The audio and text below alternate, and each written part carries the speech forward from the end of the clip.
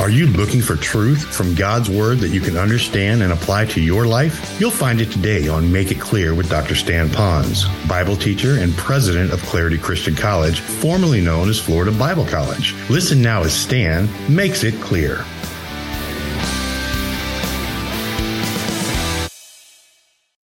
Well, what a great day we have today. And he's got a wonderful word from the Word for us today. For those of you who are our guests and haven't been with us, we're on a journey in the book of Colossians where the Apostle Paul, who was locked in a dungy old prison cell, had a real love affair for people he'd never met. And he really wanted those people to have a right relationship with God. And so he spent a long time writing a wonderful letter to that faith family. And that letter is as relevant today as it was to those people back then. And he began to tell them all about how wonderful the Lord is and how great God that we have and how that really to know God, we know Him through Christ. And so he spent the time helping those people to develop an intimate relationship with the Lord. And he knew where he was going because the Holy Spirit was leading him to write this so we would have it for today. We need to have that right relationship with God, and when we have that right relationship with Him, we often then can have a better or a right relationship with other people. And not just knowing about the Lord and having a right relationship with Him and how to have one is helpful. It's once we know that and then we embrace Him. And once we place our faith alone in Him, here's what happens. When I come to Him and I say, I need you, Lord. I'm a sinner. I have failed in relationships. I failed in life. But I need to have a new beginning, and I'm looking to you, Lord. And the Lord looks down upon us, and He says, I'm willing to forgive you of all your sin, and if you place your faith in me, I will regenerate you. I'll have you born again. You'll be a brand new creature in me. And when you trust Christ as Savior, God kind of remakes you again. That's where that reborn, that rebirth comes in, that born again. But also, He does more than just reborn us. He then comes inside of us so that He could live His life out through us. Often we call that the exchange life, where we exchange our old ways and we put that to death and we have the new life in Christ and we allow Him to live out that new life. And there's no one who knows better about relationships than the Lord. Because think about it for a moment. You have God the Father, God the Son, and God the Holy Spirit, three separate entities, all one, and yet they are all together in unity as we look at the Trinity and deity. And so now we're a partaker of that same relational harmony inside of us. So as we now go to His principles, then we can have that same kind of relationships with other people. And so He continues on in chapter 3, teaching us about what we need to do in those relationships, and He begins to tell us what those relationships are, and there's many of them. The first one, He tells us how to live our married lives, and He talks about how to do that in marriage, and He begins by teaching us the principle of unselfishness towards our mate. And so we had a wonderful discussion of what the husbands are to do toward their wives and what the wives are to do in relationship toward their husbands to really show an unselfishness toward one another. And then He moves into the family and how to have a good relationship at home, and we studied that, about how that parents are to relate better to their kids and what's necessary for them to do. And then again, how kids are to relate better to mom and dad. And there's some great teaching on that because it talks about how to have a caring family. And it means that all entities in that family need to be working on this based upon their resources in Christ. Well, now we're into a new section, and that is how do we live our life at work? And that means that we need to be loyal toward our fellow workers. Now, as I teach this material to you, I'm very cognizant of the fact that this could be a list of things to do, like a simple little formula, like a little menu. And yeah, there are principles, and they are in Scripture, so I'll be teaching it biblically. But you need to know that the source of these principles still come from the person of Christ who lives inside of you. And as you allow Him to live these principles out through you, they're very, very doable. Now, as I talk about the world of work in which you live, let me find out from some of you. How many of you right now are an employee? You have a job. Would you raise your hand? How many of you are employees? Would you raise your hand? Great. How many of you as an employee also have people who work for you or report back to you? Would you raise your hand? Okay. Now, you young people, they're sitting over here and they're saying, well, I really don't have a job. Would you look up here for just a moment, teens? Because I want you to engage in this message, and it's going to be a double help for you. First of all, you probably don't have a regular job where you're mainly paid. Now, some of you might get allowance from mom and dad, and you might occasionally, if you wash the car or do something extra, get a little bit of extra money. But I'd like to make it a little bit more like real work for you. And that would be like going to school, even if you're homeschooled. Some of you have what are known as classwork. That's stuff you do it in class. Some of you have homework. How many of you have homework when you go to school? Not now, I know you're in the summer. That's called homework. class work. And that's underneath the umbrella called school work. So as I give these principles, I want to pretend that you're paid to go to school. I bet you wish you were so you could get some extra money, and you're not.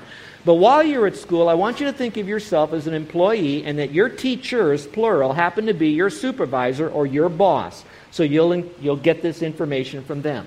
Now, secondly, I'm looking at our teens here, that you are old enough now that it won't be long before you will have little part-time jobs that you'll not only do things for mom and dad and grandma and grandpa and all that, but you might have some little jobs you can do for some of your neighbors, walk their dog, maybe help in their yard, some of that type of stuff.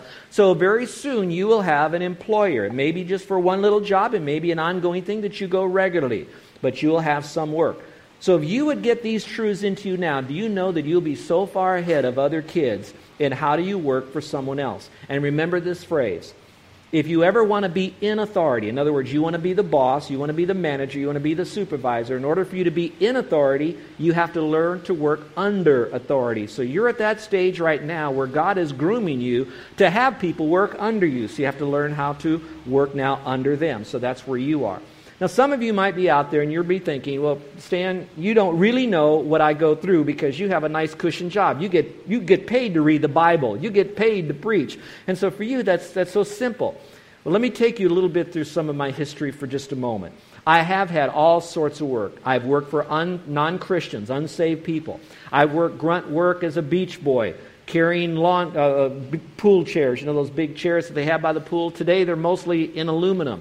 When I was a boy, they were all made out of heavy redwood, and twice a year we would have to dip these redwood lounge chairs in vats of red stain and pull them out. Hundreds of these. So we worked very hard, and I did that when I was 15 and 16. I then washed windows and screens for a job. I threw newspapers. One time our family needed money and there was no work, so I ended up borrowing someone's pickup truck and then going door to door asking if I can pick up their trash and get paid for it. So for about a year and a half, I picked up garbage, threw it in the back of the pickup truck, took it to the dump, and shoved it off the back of the pickup truck at the dump, and only to do that again. I've had that kind of job. And then for those of you that say, you might work for someone else, it's always easier to work for someone else than it is to work for a family member or in a family business. My dad was a painting contractor, and so the heritage of the Ponz family was that you were to become a painter as well. And so I worked for a painting contractor, and I worked for my dad. And my dad his assistant was my older brother. So not only did I work for a dad, I worked for two bosses, my dad and my older brother. I know the tension of a family business as well. And then for some of you that say, well, you don't know what it's like to work for a board where you don't have one person you report to a battery of guys that have all different personalities. I've been in nonprofit organizations. I worked for churches that had changing heads all the time, so I know what that's like. And then I've also had people that have served under me, so I've had to give them some direction. Now, I'm not saying that to be colorful. It's not about me. I could go through the things I did wrong, things that I did right. I just want you to know I've been touched in the wild bit of work. I've worked for a law firm, by the way, so you know that I also worked in some professional settings as well where you had to act a little bit differently there. Now, that being said, I wanted you to know that from this context here, that the lifestyle of Christianity that God wants us to live is not only a Christianity that works in the home, that won't only work just in the church, it's a lifestyle that we live 24/7, which would also include the world of work in which we live. Most of you raised your hand that you have a job. I could have asked how many of you wish you had a job. And maybe if I said how many of you wish you had a better job, more hands would even go up. I don't know. But I know this, that the principles that we're about to learn are not going to deal with the problems on the job like personality clashes, or you don't have a clear job description, or probably an overbearing boss or something. The principles that we're about to learn from the passage of Scripture today are character truths. In fact, I believe most of the things that we encounter on our job are more spiritually related than they are merely economically related. Those that have a trouble working under an authority figure, you will find that eventually they will have a characteristic that they will go from one authority figure to another authority figure to another authority figure, and they keep looking for a better job or looking for a better place or a different authority figure because they're having a difficult time because they haven't fully learned how to surrender to the authority figure of God through their authority figures. And I want to help you through all of that so that you can live Christianity on your job without you feeling like, to be a Christian on your job, are you saying, Pastor, I got to jump up on my desk and preach Jesus or get on the back of my pickup truck and tell all the men they ought to go to heaven by trusting Christ? No, it's not that at all. That's only a tiny little part. It's first building a case for Christianity. Can you all hear me all right in the back? You cannot hear me? Can you crank that up a little bit more? Just a little more. How about that? A little hotter? A little hotter? If we can't, then you know what I'll do?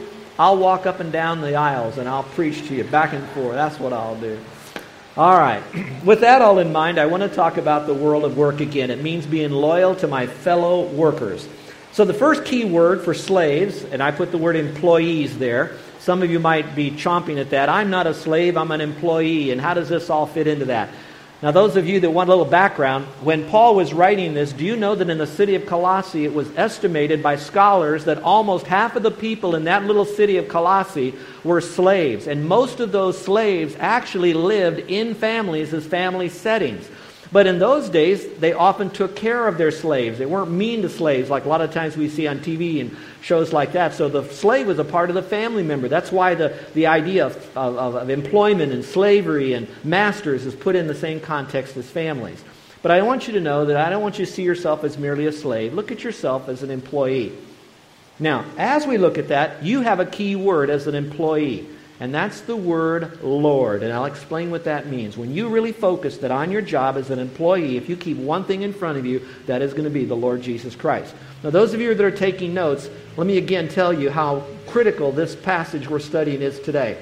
Do you know that when the Apostle Paul spoke to he actually gave more verbiage to employer-employee relationships than he did with family relationships? I thought that was quite interesting. It's quite possible that how we function on our job could be what we bring back home as baggage into our home that could cause some stress in our jobs. You know, the husband goes off to work. He's got a bad problem at work. He comes home and he unloads on the family. The wife has had stressful on the job. She's also a mother as well. And that kind of comes into the home. I don't know. But I do know that there's a solution for all of this, and it's really good. Now, you've had the passage that was read to you, so I don't need to go over that passage right now for you. But what's the responsibility of an employee? That's a good question. What am I really supposed to do? Now, I'm sure if you are in a professional job, they often have a job description, and they have a flow chart, and they have a job management level, a chart of who's in charge kind of thing. But what are your responsibilities? Well, here it says bondservants. Obey in all things your masters. The word bondservant is a servant who's choosing to work for a master. It's not someone who is merely captured and made to do this. This is one who says, I want you to be my master. So this person has chosen to have a master. Here it says, obey in all things your masters. Now, the phrase all things, we could talk about what happens if they ask you to do something like lie or steal or to fudge on accounts or paperwork you have to do. Obviously, you have to take the high road and do what is right before the Lord. But most of the time, the things that we're asked to do, we feel is not fair because we're asked to do things that someone else isn't asked to do. We feel like it's more personal against us, and that's where we get into trouble. And here it says we're to obey our master in all things. And you're going to see why this opens up in just a moment. Well, the word obey really means to follow the instruction of the person over you. Would you mark that somehow in your notes? I want to really simplify it. What does it mean to obey? It means to follow the instruction that you were given by the person that's over you. Now, I don't know that I have time this morning to go through every little nuance about if you have 3 bosses or divisions or department heads, how do you handle that? We can talk about that in my office later on if you'd like. But for right now, it's to merely follow the instruction of the supervisor that's over you. In other words, you do it his way and not your way unless you get an appeal done. And then you have an agreement. So you're to follow his instruction. Did you know that having a job really is somewhat like a privilege? You have a choice of whether or not you're going to work where you work. Now, you might say, no, I don't. I don't have a choice. I can't get another job somewhere else. That's true. You have the choice, though, of either working for that person or quitting or going down on the street. But it's still your choice. There is no one making you work there. If you're under contract because you have signed a contract, there probably is in that contract some bit of an escape clause in there. But if there's not, then you chose to sign a contract with your boss that you are going to do or say or work these many months or years with it. It is a contract. You went into this thing. If it wasn't well thought out and you made a mistake, ask God and He will grant you this. Ask God for all the grace to go through this and He will help you. As I put this down for me, I don't know if this will help you, but here's the privilege. I have the privilege to work because it helps me earn a livelihood and provide for my family. Do you know that it's really good that I have a job because now the work that I have, I can provide for my family? I don't know if Grandma Mac is here. Yes, she is. She and Richard work in our finance office here. And nearly every time that they hand me the check that I'm given for my compensation, a labor is worthy of his hire, I've come to the point to tell them what a great privilege that I have to work here, and that I'm grateful that I get paid, but I would come here and work even if I didn't get paid. Now, you didn't hear that, did you? But in reality, I really see myself, I'm enjoying serving you. You are very generous in taking care of us. But really, it is God who is working in my life, in Carol's now, through you all, and I get paid for that. It is a privilege. And so look at yourself, that God placed you there as a missionary. God has placed you there for a character-building opportunity. God has given you a ministry there in some measure. It's a privilege to have that job and get paid for it. Also, it gives me an opportunity to serve my fellow man through providing some needed products or service. I was so glad that there was a man who chose to learn how to be a plumber, who happened to be near a telephone where his supervisor called him on Thursday morning when water was going everywhere. We shut the main water out, but I had over a dozen people here, and they had to go to the bathroom, but there was no water to flush the you-know-what. So I had to get that guy over here to fix the plumbing so we can then use the you-know-what, all right? That being said, this guy added value to me and to all those who were on site that day and all of you today who use the you-know-what since you've been here. Now that guy did something. You on your job is valuable because what you do is adding value to other people in some way. You are connected. Every relationship touches another person's life. And every one of you is important in that. And then to earn enough money to carry the gospel. When I think about those of us who are paid, we're paid so that it will first of all take care of the basic needs of our family. Not all the technology, bells and whistles and toys, but the basic needs of our family. And then God has given us extra for the purpose for us to be able to give, to help fund other missionaries and other churches like ours to be able to take that message of the gospel. So the way He funds ministry opportunities that need money is by having you and me work so that we get a check so then we can go on and fund Christian work so that we have one big symphony of God's movement going on. So having a job is a part of that. And then number 4, to meet the desperate needs of the world. Now, there are some desperate needs, and sometimes those needs need to be met, and it is the gospel, but sometimes it's going to be some physical needs. But how are we supposed to obey our supervisor? Out of this passage alone, I think there are 4 truths that we could learn. Again, they're all rooted in the person of Christ who is there inside of us, giving us the power, the strength, and will live it out through us. Here it is. He should work faithfully, even when he is not being seen. Kids, you're to do your homework even if your teacher isn't watching you or your mom or dad isn't watching you. You should be doing your homework even when you get home and they're still at work and they want you to get your homework done first. Whatever their priority list is, you do it, and you're going to do it faithfully. It says, not with eye service as men please. In other words, you don't do it just when the boss is looking. You do it even when the boss isn't looking. So we're to do it faithfully. It means we're to be doing what we're instructed to do. We're to do what's expected of us to do. And we should be producing. At the end of our day, we should look back and say, have we added to what was supposed to be done today? And then do more than what's instructed, more than what's expected, and more than what we can even produce. Secondly here, he should work purposely with focused attention. Work purposely. In other words, when you're in the job, you give it 100%. You give it your focused attention. It's not trying to do 2 or 3 things at once. I know maybe your job requires you to keep a couple plates spinning, maybe more. But it is all about the job. When you're at work, you're at work. Would you say that with me? When I'm at work, I'm at work. One more time. When I'm at work, I'm at work. And so kids, when you're at school, I don't know what they permit you to do or not, but I pray that when you're at school that you're not trying to do other stuff to set up other meetings, other fun stuff, texting other kids, etc., that when you're at school, you're all focused at school. When you're at work, it's about school. You work purposely from a sincere, pure heart, knowing that God knows your motives of why you're doing this. Number 3, he should work respecting the Lord. The word fearing the Lord doesn't mean you're scared of the Lord, but it does mean that you know that God is watching. And you know that you will have to give an account of your attitude to your employer, your attitude toward your work, your attitude toward even working for whatever reason, and that the quality of work that you're doing, you're to do it respecting the Lord. And then the 4th one is he should do it diligently. It says, and whatever you do, do it heartily as unto the Lord and not to men. Boy, how important that is. I'm reminded of a story that I was told many years ago about a building contractor that wanted to build a house for himself. And so he asked his son-in-law, his future son-in-law, who worked for him, if he would take on the project of building this house for the owner, this contractor. He said he was too busy, he got other projects going, so he gave the job to his son-in-law and said, or his future son-in-law, would you now build this house for me? So the future son-in-law, he got the plans out, and the future father-in-law was out doing his things in construction, other big buildings. So this future son-in-law decided that he was going to surprise his future father-in-law and try to save some money on this job. He looked at the plans, and the plans required that the nails be put apart 18 inches. He decided to do it 24 inches.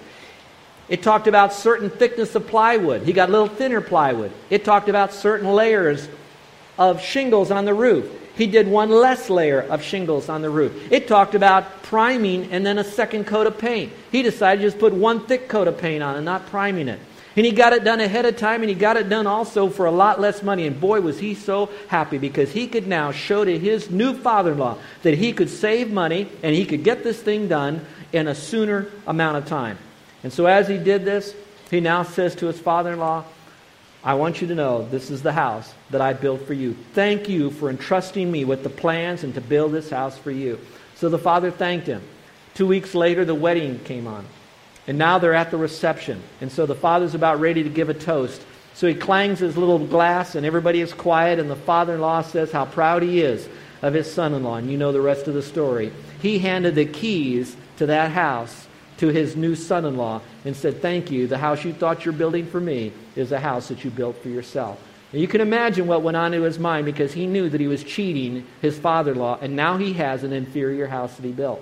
Well, in our world of work, we could get by, some of us for many years. In fact, most of us probably can get so smart at cutting corners that we can get around this for the rest of our life, because so many people do it, and even bosses kind of expect us to do it.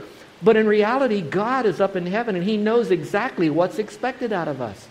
Do you know that they know that there is so much pilfering when an employee works in the clothing industry, like some of our department stores at the mall, that they know that people are shoplifting, even the fellow workers are doing that they inflate the prices over it, not because of customers who come in and shop and steal. It would be from their own employees that do it. So you and I, when we go to the mall and we buy something and we pay so much money, they're factoring in because their own employees are thieves. And that translates into those of us who aren't in the retail business, paper clips, copy machines, and all the rest. And what we need to do is to work diligently, faithfully, purposely, respectfully, and diligently as unto the Lord. Now, why should we do that? There's 2 reasons. Let's look at the 2 reasons why we should. Diligent work will be rewarded by the Lord. Would you mark that down? That when you serve the Lord from the inside out, according to His power and grace and for His glory, and you know that He's watching you, when you do it that way, God says, I will reward you. Now, here's what we have to be careful of. And it's hard. Sometimes we do work hard and we'll put in extra hours. Maybe we'll work hard for many weeks or months on a project. Some of you have worked very hard on your job and you've received abuse and misuse. Some of you have been passed over for promotion. Some of you know that the good old boys club is going on your job. Some of you have been marginalized on your job because they may know that you're a Christian. Some of you might have an ethnic issue that's going on in your job that's working against you. Some of you know that there's favoritism that are being there. And I know that that stuff will demoralize anyone. That will affect and impact our flesh. That's a normal thing to do. That's normal. That's natural. But God doesn't want us to be normal and natural. He wants us to be spiritual and supernatural. That's why He lives out within us, because there's no one who's known more abuse than the Lord Jesus Christ. And yet He still finished His Father's work and He fulfilled His Father's will. And so just like He did to His Father in obedience, no matter what the world did to treat Him, no matter how bad He was treated, He still could die and rise again. And this is my Son in whom I am well pleased. And He could say that to you and me as well. So you will be rewarded of the Lord. It says here, knowing that from the Lord you will receive the reward of the inheritance, for you serve the Lord Christ. So the next time you look at your boss for just a moment, if you could just picture, instead of your boss, your supervisor, picture the Lord Jesus Christ giving you that assignment. You young people, when you're given an assignment from your teacher, you look at it as if it's the Lord giving you that assignment, and when you turn it in, it's like you're handing it to the Lord. And He's now not going to just look at what you did on your paper. He's going to look at the attitude in which you did it. He's going to look at the extra mile that you went, that you did this. He's going to see if you did it for His glory. And sure, the teacher's going to be grading you. And watch this.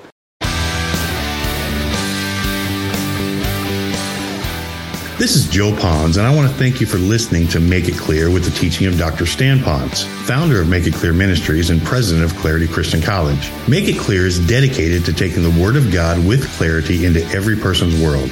It's the support of listeners like you who make the ministry of Make It Clear possible. You can provide your tax-deductible gift to Make It Clear online by going to makeitclear.org. That's makeitclear.org. Thank you for helping us make it clear. If you would like to have Dr. Ponz speak at your church or event, please email us at tellmemore@makeitclear.org. That's tellmemore@makeitclear.org. Thank you, and remember to make it clear.